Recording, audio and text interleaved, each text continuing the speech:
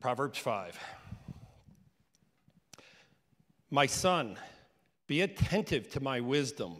Incline your ear to my understanding, that you may keep discretion and your lips may guard knowledge. For the lips of a forbidden woman drip honey, and her speech is smoother than oil. But in the end she is bitter as wormwood, sharp as a two-edged sword. Her feet go down to death. Her steps follow the path to Sheol. She does not ponder the path of life. Her ways wander, and she does not know it. And now, O sons, listen to me, and do not depart from the words of my mouth. Keep your way far from her, and do not go near the door of her house, lest you give your honor to others and your years to the merciless, lest strangers take their fill of your strength and your labors go to the house of a foreigner.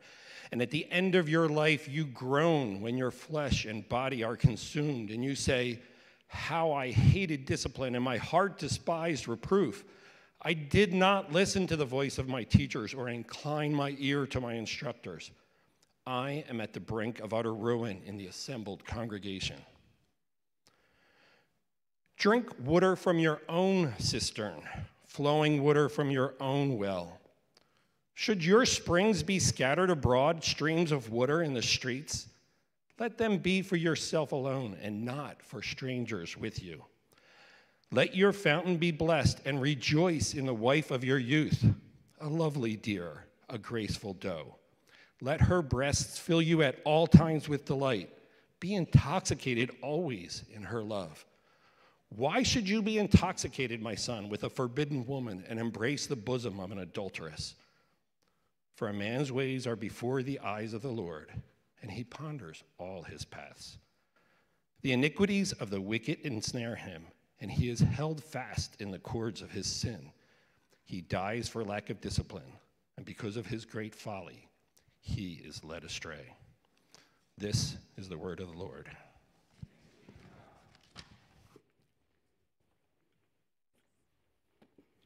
Thank you,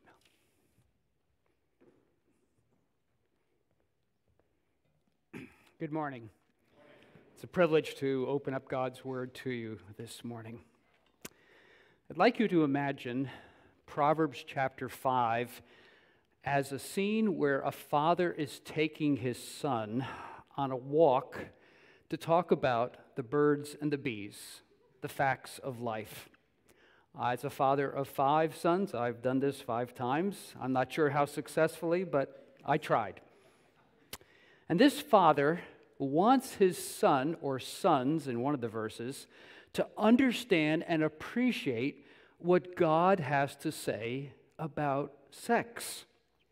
This dad wisely wants to do 2 things for his son. He wants to warn him against sexual immorality, and he wants to teach him that there is the gift of sexual enjoyment in the context, only in the context of the marriage of one man and one woman. This is the big picture of God's wisdom about sex and marriage. Now, perhaps at this point you have 2 questions. One is, where does this leave those who are not married? The widowers, the divorced. Where does this leave the girls and the women if this is a father talking to a son? Well, good question. But we believe that all of Scripture is profitable for teaching, correction, reproof, training in righteousness, and so forth, 2 Timothy 3, 16 and 17. And so if you'll just hang in there, I think you will find that there's plenty of application for everyone, because really when God is talking about sex, he's actually talking about something deeper and more eternal that applies to every one of us. The second question, and John alluded to this already, is if your parents and your children are sitting next to you and you're glad this isn't the 5th Sunday of the month and all the kids are here, you're wondering if this sermon is rated PG, PG-13, or what? Well, I'll reiterate with John, praise God that God's word is not embarrassed about sex. because God has created this wonderful gift. He's created us male and female in an amazing way to enjoy each other in the proper context, and He gets the glory in that.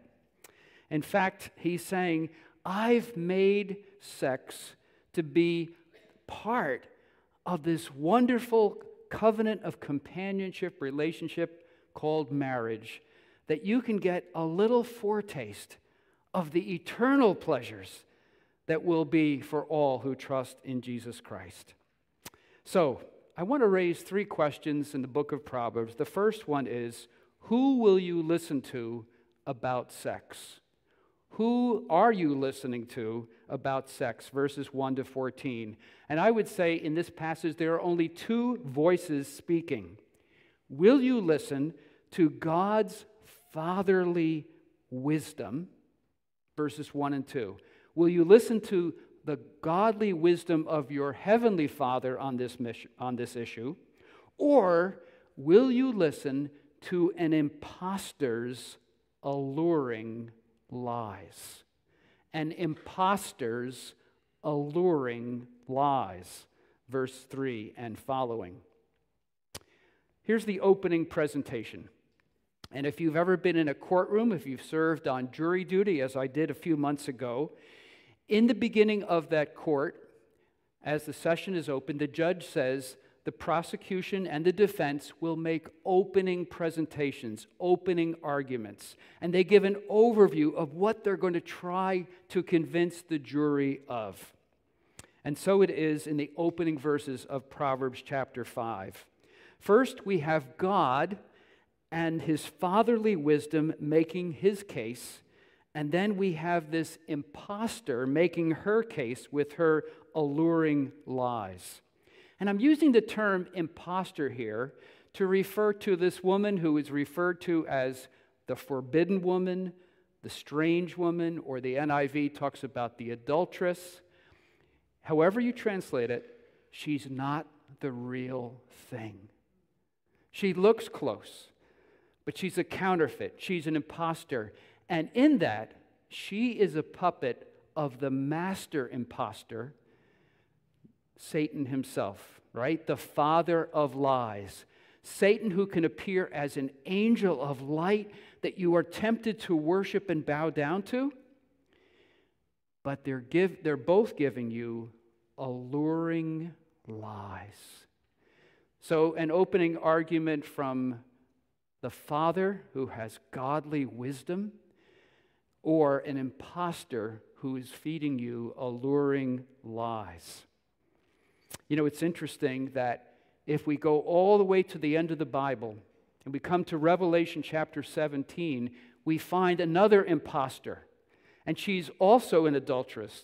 She's a prostitute. In fact, she's called the whore of Babylon.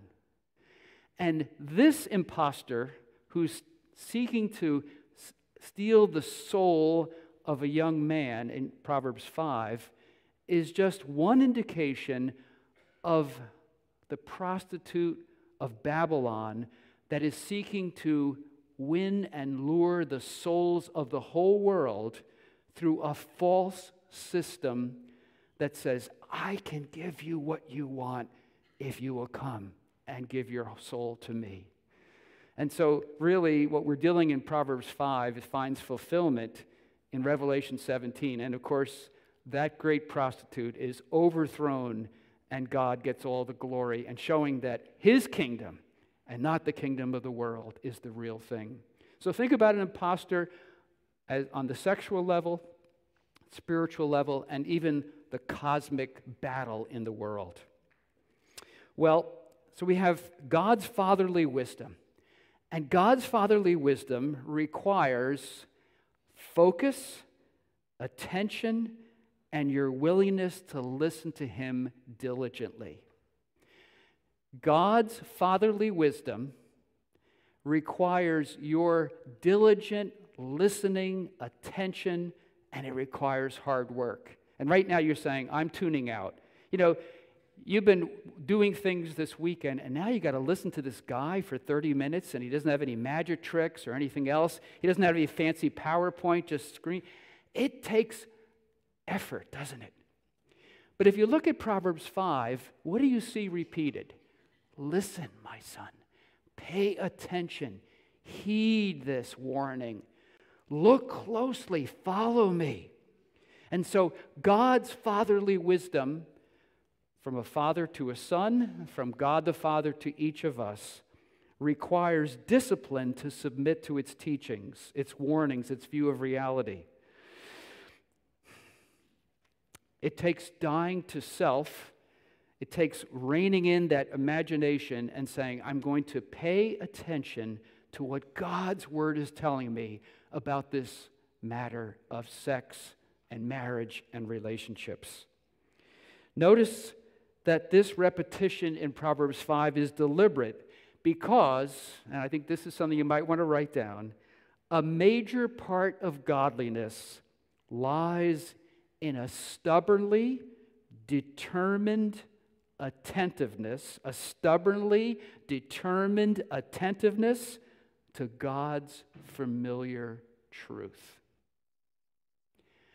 A major part of godliness lies in a stubbornly determined attentiveness to God's familiar truth. How many times have you heard someone say, and I'm going to preach on or teach on, you say, oh, I know that passage.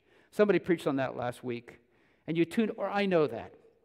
And God says, I know you know it, but are you paying attention? Are you listening to that? You know, those of you who are parents and you tell your kid, especially teenager, yeah, I know that. No, do you really get what I'm saying? And so God repeats it. Listen, pay attention.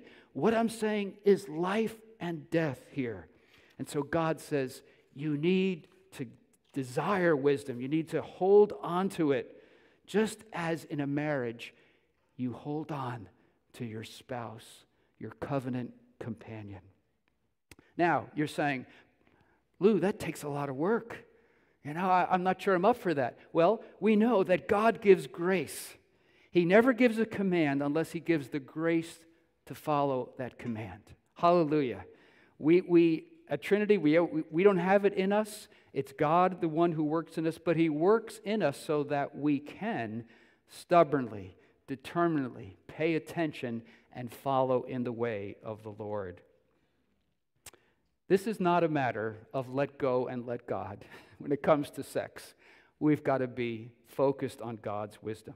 So that's the one side, God's fatherly wisdom. On the other hand, you have the impostor's alluring lies. And guess what? They require no effort from you at all.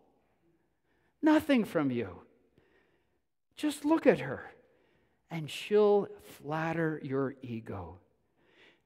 Her speech will win you over. Notice in verse 3 that it's her speech and her lips that draw you in. And I know we live in a visual society, and yes, she has womanly charms to allure you and draw you in. But it's interesting that the picture here, and also in Proverbs 7, where you pick up this picture again, it's more what the woman says to the man than what she presents herself physically. And men, you understand this. You know what it's like when maybe things are a little rough at home, or you're feeling lonely, or you're feeling like I'm not doing a whole lot that makes sense, and there's some woman in the office or a neighbor or at church who just says things to you that make you feel so important and so welcomed and like, yeah, I count for something. A woman's flattery can go a long way to massaging the ego of a man. And before he knows it, he is drawn in. All the wisdom that he's been paying attention to, he's been focused on. He just heard a sermon on Proverbs 5. It seems to go out the window the next day when a woman's smooth talk, her flattering compliments, build up the ego of a man. He says, oh, yeah, I'm not getting this at home. I'm feeling really good. And he's following in that way. Do you remember what it says in Proverbs 7:21-22? With much seductive speech, she persuades him, and with her mouth, or smooth talk, she compels him, and all at once he follows her. He can be putty in her hand. You know, it's been said that a man thinks every woman can fulfill his one desire.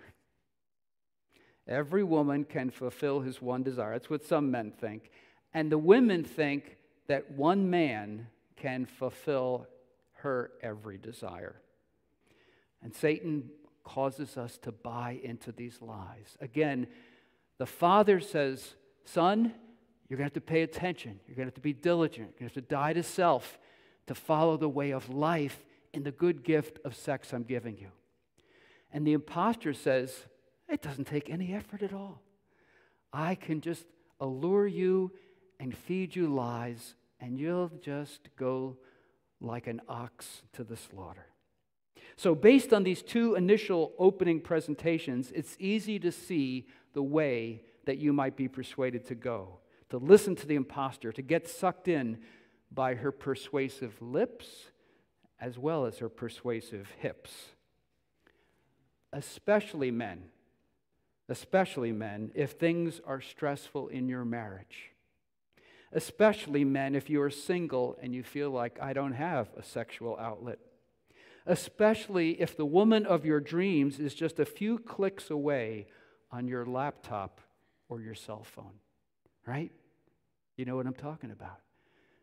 The alluring lies seem so inviting.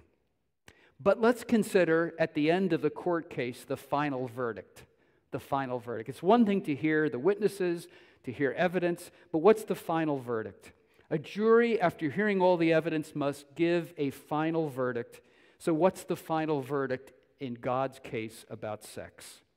Well, God's final verdict is that His wisdom in His Word and in Christ gives you full freedom and joy.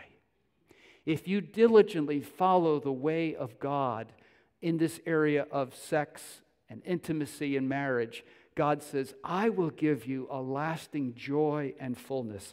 I will give you a solid purpose and meaning.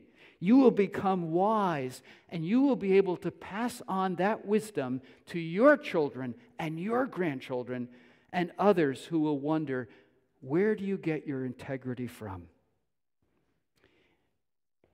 Brothers and sisters, if we follow God's wisdom regarding sex, as in every other area, it will fill us with life, with honor, and with joy, and we will be able to stand and say, hallelujah, God is good. But on the other hand, the final verdict of the impostor's alluring lies brings what? Look at verse 4. It brings bitterness to your soul. Because if you listen to the voice of the impostor, if you follow her on your screen, if you follow her into her bed, it will lead, verse 5, to suffering, death, and hell. It will lead, verse 6, into a clueless life. It results in a wasted, ruined life full of regrets, verses 9 to 14. In fact, it will make you a hollow man, not a holy man, but a hollow man. It will strip you of your manliness. It will shred your glory as an image bearer of God. And so, men, when you're faced with temptation, what will you do?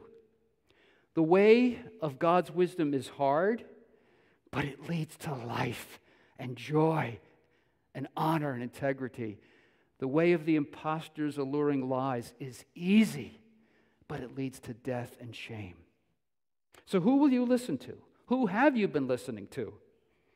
If you've been listening to the impostor's lies, and too many of us as men have done that, you may be feeling shamed and guilty at this point. But I have good news for you. God is giving you an opportunity this morning to start afresh. God loves to wipe the slate clean. He loves to take our guilty conscience and purify it if we will repent and we will say, Lord, I have messed up. I have sinned against you. I've sinned against my wife. I've sinned against the Holy Spirit. I'm a temple of the Holy Spirit. Lord, forgive me. Even as we go through the service and we ask God for forgiveness and repentance and we come to his table, there is a new beginning again. And he's telling you, will you this morning turn from the impostor's lies? Will you flee from your addiction to pornography? God is challenging each of us to stop sleeping with people who are imposters, whether that be actual or in our minds.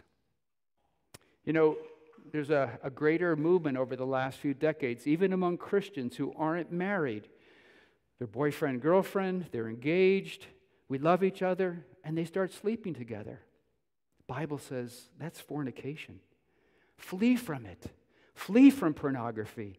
Flee from flirting with other people, unless it's your spouse. You're allowed to do that. Do you remember what God says in 1 Corinthians 6, 18 to 20? 1 Corinthians 6, 18 to 20. Flee, run from sexual immorality. Don't you know that your body is a temple of the Holy Spirit? What? This body is a temple of the Holy Spirit? Can you imagine entering the temple in the Old Testament, the Holy of Holies? God says, I dwell in you. And therefore, put off all sexual immorality in the body. Glorify God. Why? You are not your own. You've been bought with a price. So glorify God in your body. Let's move to the second question, and each question will have a shorter answer, in case you're wondering. The second question is, who will satisfy you sexually? Boy, is this where the sermon gets to be PG-13? I don't know, but verses 15 to 23 deal with the issue, who will satisfy you sexually? Two possible answers. Either an imposter woman will try to satisfy you, or if you're married, it will be your intoxicating wife. Are you looking at your wife as, she's not the one who gets you drunk, but I love it. The Bible is the word, the Bible is the place that says, be intoxicated with her love. Isn't that great? They say Christians don't have any fun. We're Victorian prudes. No. We're the ones who can enjoy sex even more than anyone else in the right context because we understand it's the gift of God. Now, we already know from verses 1 to 14 that the imposter woman can't really satisfy you. Why? Because she is a taker and never a giver. You can't enter into a covenant companionship relationship with an imposter. It won't work. Her ways lead to death and hell. She will consume your body and torture your soul, the word says.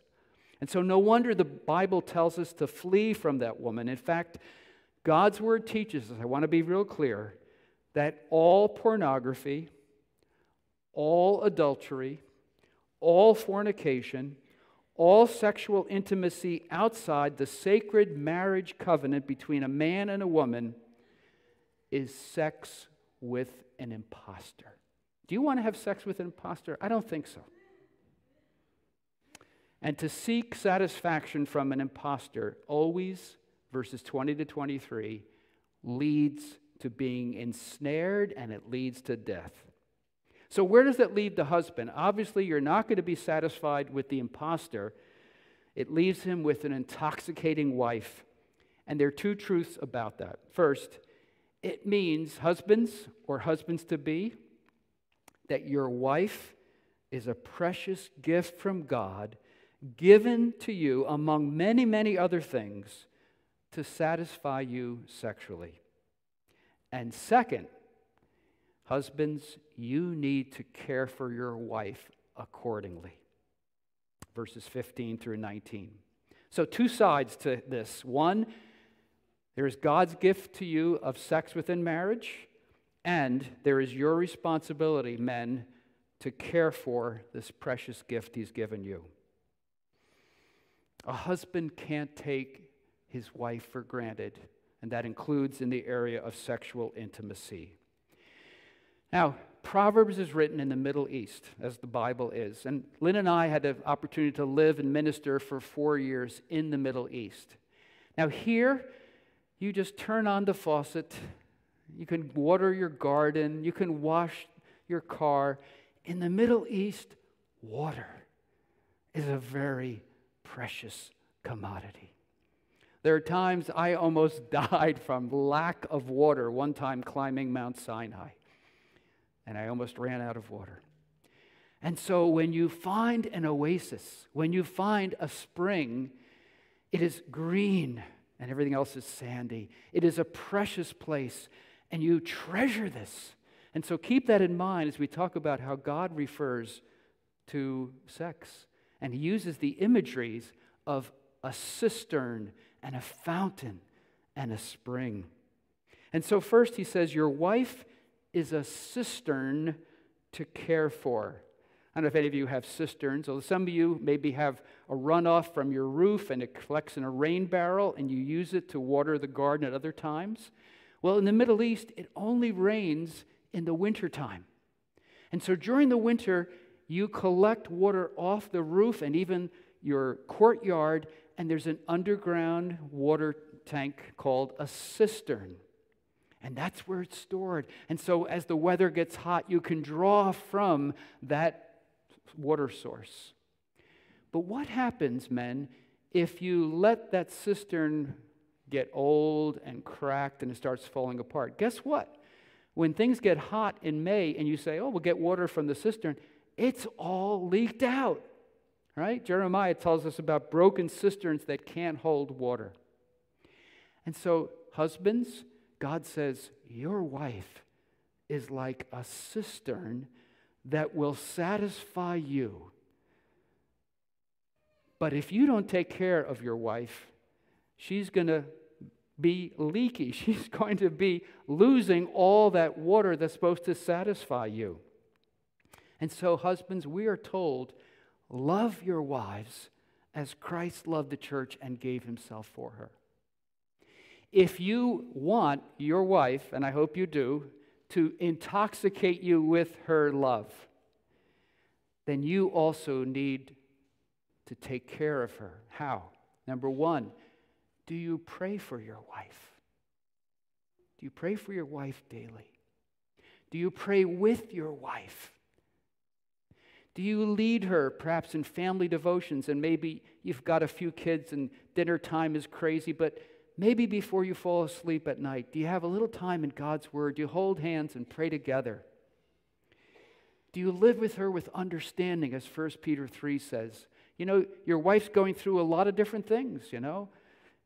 You marry her, and then now she's pregnant, and now she's nursing, and then this and that. And the guys, right, we're clueless, you know. It's not the woman I married. That's why he says, live with your wife with understanding. You know, read her mind. Pick up on a few clues. Ask. And, you know, but again, all this is saying, God has given me a wonderful wife, and I always embarrass my wife in these times, but God has given me a wonderful wife for 48 plus years, and I've been clueless many times. But I keep coming back, and God humbles me and saying, I need to care for this cistern so that we can have a satisfying relationship. Would you model Jesus to your wife? And then he says your wife is a fountain that you need to be faithful to. Your wife is a fountain that you need to be faithful to. Verses 16 to 20.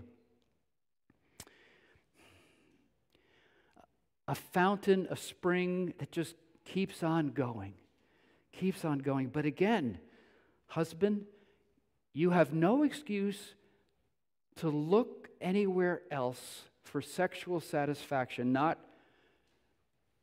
your screen, not the woman in the cubicle next to you, not someone who's giving you flattering words. Your wife is that fountain. Your wife is that spring. But perhaps you have neglected her. And God says, I'm calling you, husband, to love your wife sacrificially, to be faithful to her, to model Jesus to her. In fact, if we go to the end of Proverbs, you're familiar, right? Proverbs 31, that precious wife. And each of us, if you are a husband or you will be a husband someday, when you see something in your wife that you don't like, the temptation is to say, I hope she changes. And God says, I'm using you to work in her. Husbands, love your wives. Ephesians 5, help her to be spotless and holy and precious. It's your responsibility, husband, to pray for your wife, to model Jesus to her so that she can be blossoming as a Proverbs 31 wife and as a fountain and as a lovely dear to you. Let's circle back to our opening scene where the father is walking with his son. And he's talking to him about the gift, God's gift of marriage and God's wisdom. And imagine it's a hot day. And they didn't bring any water with them because they thought there'd be water on the way. And the son sees a pond. And he says, Dad, there's water. Let's drink it. And the dad says, no, son. There's parasites in that pond. If you drink it, you'll get sick. And the son is like, it looks good. No, don't. Okay? So they walk further. And the son is really thirsty now. And he sees a stream. And he's about to cup the water and drink it. And Dad says, no, don't do that. There's fertilizer and pollution upstream from other places. And if you drink that, it will make you sick. Dad, it looks good. No, it's dangerous for you. Okay. And they walk further, and finally they come to an area, a little rocky outcrop, and there is a bubbling spring of water. And then the father says, son, drink to your heart's delight. And the son drinks it, and he goes, Dad, this is the best water I've ever had. Why? He's been thirsty. He's avoided the waters that were polluted and harmful. And he's trusted the Father's wisdom for a place where there will be satisfaction and joy. But you know what? The Bible is so good. The Bible says, you know what? A lot of things I'm talking about are invisible and eternal, and you can't see them. So let me start with what you know. You all get thirsty. And right now, if you forgot to bring a water bottle, you're saying, stop it. I'm just getting thirstier thinking about it. I'm almost finished. Don't worry. And we know that the antidote for being thirsty is drink water. Oh, in the Middle East, I remember walking outside, and I went into a Christian bookstore, and the owner gave me a cup of cold water in Jesus' name. I really understood what that meant at that point. Give me another one. How good of God. He creates a thirst, a physical thirst, and then here's what you do. Good, clean, pure water. And he says, you know what? Sexual intimacy is like that. Each of us have a thirst, a desire. It can be satisfied, but not with the polluted water or the parasites, not by the imposter. It can be satisfied only by this marriage covenant, one man, one woman in the sacred bonds of marriage. And then God says, but that's not all. And this is where everybody comes in. God says, all of that is a greater picture of the spiritual thirst that I've created in you. That God-shaped vacuum that can only be filled by Christ. And so people are thirsting, and they're drinking the Kool-Aid of the world. And God says, I've created a soul thirst in you that can only be satisfied by knowing my Son, Jesus Christ, as Lord and Savior. So we go from physical thirst, sexual thirst, to spiritual and eternal thirst. But the principles are the same. And that leads us to the final question. Who will satisfy your deepest longings? Who will satisfy your deepest longings? We've seen that Satan can't do that. That the adulterous woman can't do that. That pornography can't do this. Because they're imposters. I'm not a fisherman, but I've seen people fishing. And it's said of Satan that when Satan fishes for your soul, he shows you the bait, but he hides the hook. Right? That's what we do in fishing. There's the bait, whether it's a juicy worm or whatever it is, and the fish says, looks good. But underneath is the hook. Satan shows you the bait in success, accomplishments, comfort, all these areas, but he hides the deadly hook. He wants to hook your soul. But Christ created us and redeemed us to be our ultimate and eternal joy.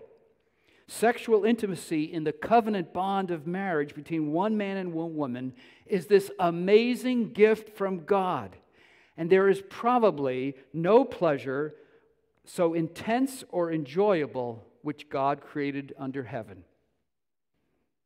And yet, though the gift of sex is amazing, we shouldn't live for it, and we can live without it.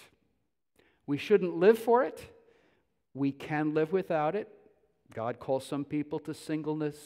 There are other physical factors that go on. Let's remember that the world says, if you are satisfied sexually, that's all you need. And God says, that's a lie. It's never going to fill you. It's never going to satisfy you. It is only a foretaste of my greater pleasures. And so I leave you with 4 thoughts, 4 final applications. 1, if you are married, be thankful to God for your spouse that hopefully you can enjoy one another.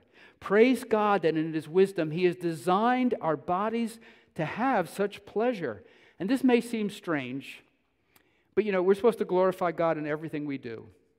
And it's so great that God says, in the sexual intimacy of marriage, you can not only say, that's amazing, but you can say, hallelujah, isn't God amazing that He designed our bodies this way? In other words, there can be a worship service on the marriage bed, to put it bluntly. Praise God that, again, it's not like, okay, we're going to church on Sunday, but, what we do here, that's sort of, God, hope there's a curtain or whatever. God says, no, I've made it so that you understand my wisdom and my glory and who I am. Second, remember that such brief yet intense sexual pleasure points us to a greater and eternal pleasure and joy that we will experience in heaven. The brief and intense pleasure of sexual intimacy in this earth points us to a much greater and eternal joy and satisfaction that we will have. Brothers and sisters, earthly pleasures are just little hors d'oeuvres before the banquet. Sexual intimacy and the pleasure there are but hors d'oeuvres that are served. And you could eat a lot of hors d'oeuvres, but you say, not too many, I'm saving it for the main course. And God says, every pleasure you've experienced on earth is but an hors d'oeuvre, a taste of this heavenly banquet that you will enjoy. Praise God for that. And each of you, men or women, married or single, each of us in Christ will be part of His beautiful bride that He will lavish His love upon in heaven. Third, G.K. Chesterton said famously, the man who knocks on the door of a brothel is looking for God. The man who is searching for pornography is looking for God. In other words, if you've been seeking satisfaction and excitement outside of marriage in other ways, what you really want and need can be found only in a living relationship with the God who created you, with Christ who died for you and gave you life. People's desperate addictions are a sign that they're looking for something else, and it can only be found in a relationship with Jesus Christ. Remember that as we share the gospel with people. And lastly, maybe there's some here this morning who feel like you really have messed up sexually. Maybe currently you're doing things that bring shame, or maybe you have a past history and you feel, God, how can I come to your table this morning? How can you accept me in light of how I've messed up and how I've distorted the gift of sex? And I just want to remind you that in the Old Testament, there's this wife who really messed up in her marriage. And she made herself sexually available to every other man and denied her husband. And she actually became a prostitute. And God says to her husband who loved her, go and buy her from her pimp. Pay money and buy your wife back so you can release her from the sexual slavery she's in. And he does that, and he loves her. And then he says, that's a picture of my love for you. Each of us have gone astray. And of course, that's the story of Hosea and Gomer, chapters 1, 2, and 3. My friends, my brothers and sisters, God says, it doesn't matter how much you've messed up in the past or what you've messed up right now. I sent my son to redeem you, to die, to buy you back, and you are mine. And I love you, and I've given you a clean start in the precious, forgiving blood of Jesus Christ who died in your place. I'd love to talk with any of you about these things, maybe after the service, maybe a call this week, maybe a text. Trevor's going to come now and pray for us.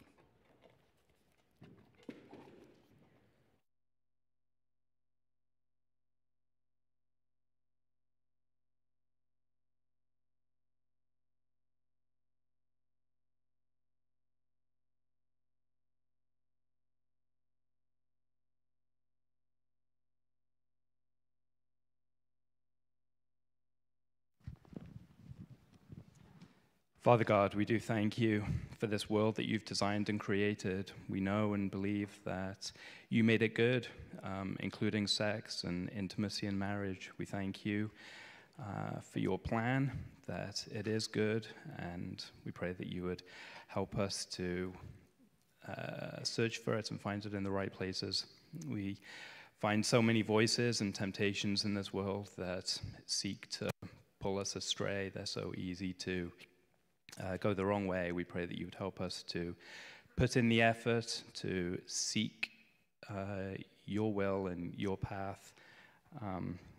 Help us to remember that the end of choosing the wrong thing is death, and I just pray that you would help us to seek life and seek your will for us. I pray that you would help us to seek the genuine and not to seek the imposter. We thank you that there is good, and we pray that you would help us to search for that. Help us to remember that our true and ultimate pleasure is in you, and that all these things are just a foretaste of what is to come. In Jesus' name.